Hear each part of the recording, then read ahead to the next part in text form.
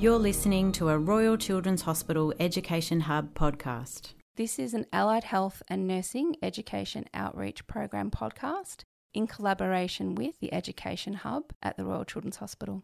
Hi, my name's Sarah Temby and I'm an Allied Health educator in the Royal Children's Hospital Allied Health and Nursing Education Outreach Program and in the RCH Education Hub. Today we have Rachael Martin, a dietitian, and Sarah James, a speech pathologist, who both work at the Royal Children's Hospital. They've been working here for over 5 years and both have worked in the area of paediatric feeding for over 18 years. Rachael and Sarah established a complex feeding clinic after identifying a service gap for children who were fed via a tube but had the developmental potential to work towards independent eating. Today we'll be discussing tube weaning from their perspective. Welcome, Rachael and Sarah. Thanks for having us. So you work with children to support their tube weaning. What does that involve? Children we see have a feeding tube either in their nose or into their stomach. They might be fed 100% through their feeding tube or partially. The tube weaning means we are trying to reduce the amount that is going through the feeding tube and to increase the amount of nutrition going into their mouth. Sometimes this will mean we are able to remove the tube completely, but for other children, we are aiming for an increase in oral intake and their tube becomes a supplementary form of nutrition to sustain their growth and development.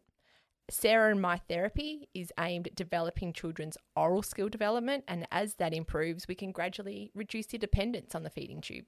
Okay, and when you say you aim to develop oral skill, what does that mean? Oral skills is really what the child can do with the food and drink in their mouth. We look at what the child's doing in terms of their general development. Are they sitting up? Are they showing an interest when other people are eating? Can they bring their hands up to their mouth? If we're working with a baby or a child who's got a disability or a delay, we would be looking at supportive seating or cups and adaptive spoons and forks and things like that.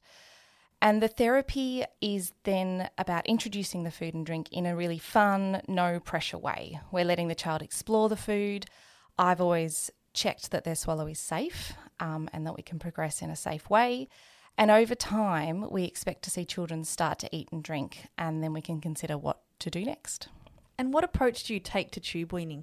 We really start by listening to what the family has experienced. Often we meet babies and children and their parents when a child has spent most or all of their life in hospital, and it's really important to understand the parent's perspective and where we fit in.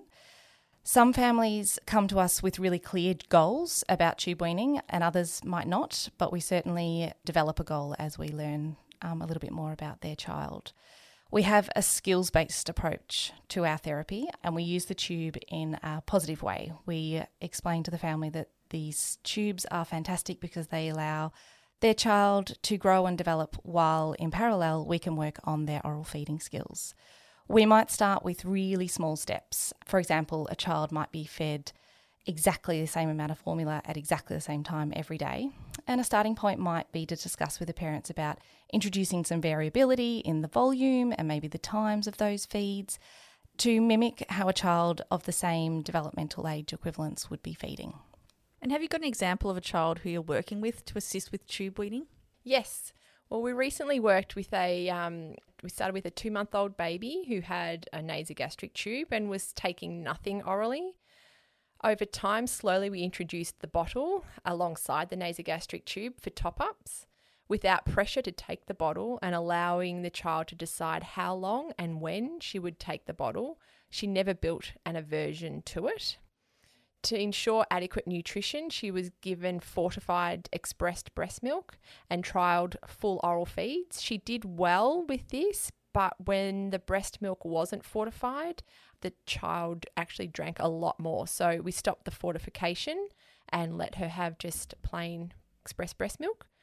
Then with that, the tube was gone. She was feeding expressed breast milk well. Mum asked about, can we establish breastfeeding?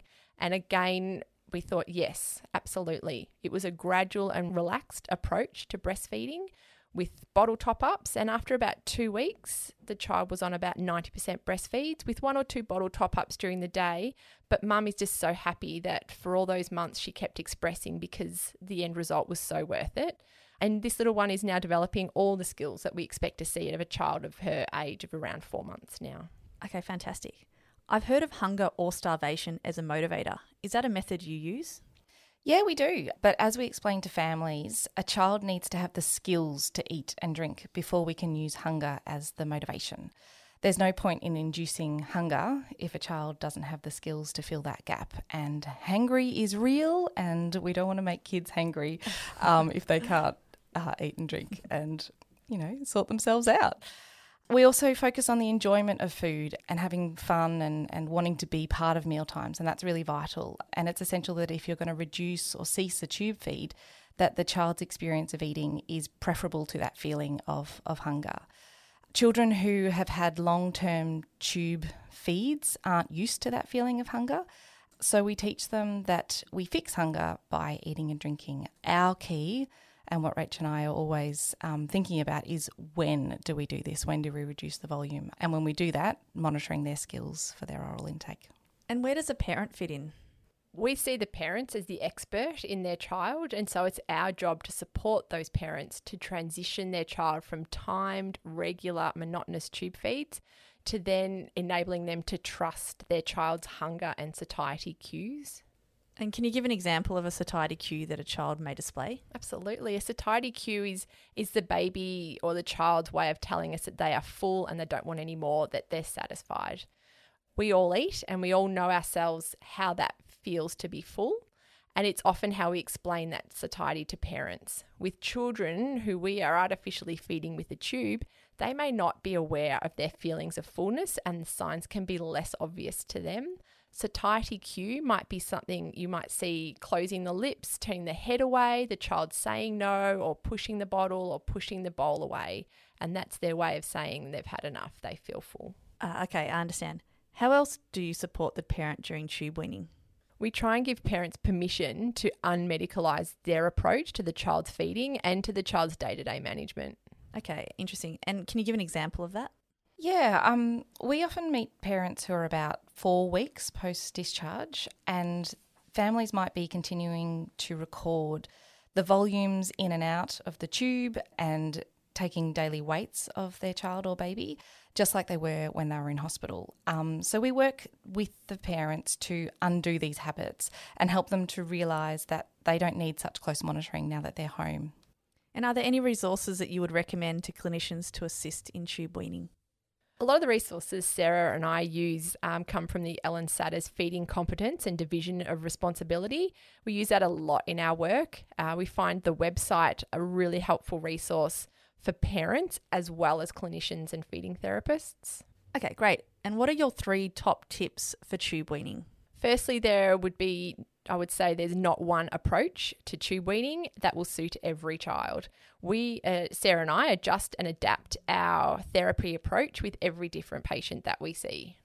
Secondly, with children where we're able to remove the tube, we've found that sometimes we take the tube out and it's actually not the right time, and the tube might need to go back in. We have always told the family that this is a possibility and that it's not a failure if the tube goes back in, but it's actually part of the process of tube weaning, and that if we've taken the tube out, we've learnt lots of things about what that child can do, and we're popping it back in so that we're giving that child a little bit more time to grow and develop their oral skills so that we can try again a little bit further down the journey.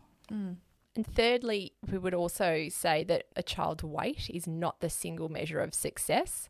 We are looking across many parameters, and mainly our priority is around skill development and enabling that child to improve that development. Okay, thank you so much, Rachael and Sarah, for talking today about your experience with tube weaning from a dietitian and a speech pathologist point of view. You're welcome. Thanks for having us. Thanks for listening. Please view the description section below for more information on this topic. The Education Hub is a collaboration between the Royal Children's Hospital and the University of Melbourne Department of Paediatrics and funded by the RCH Foundation.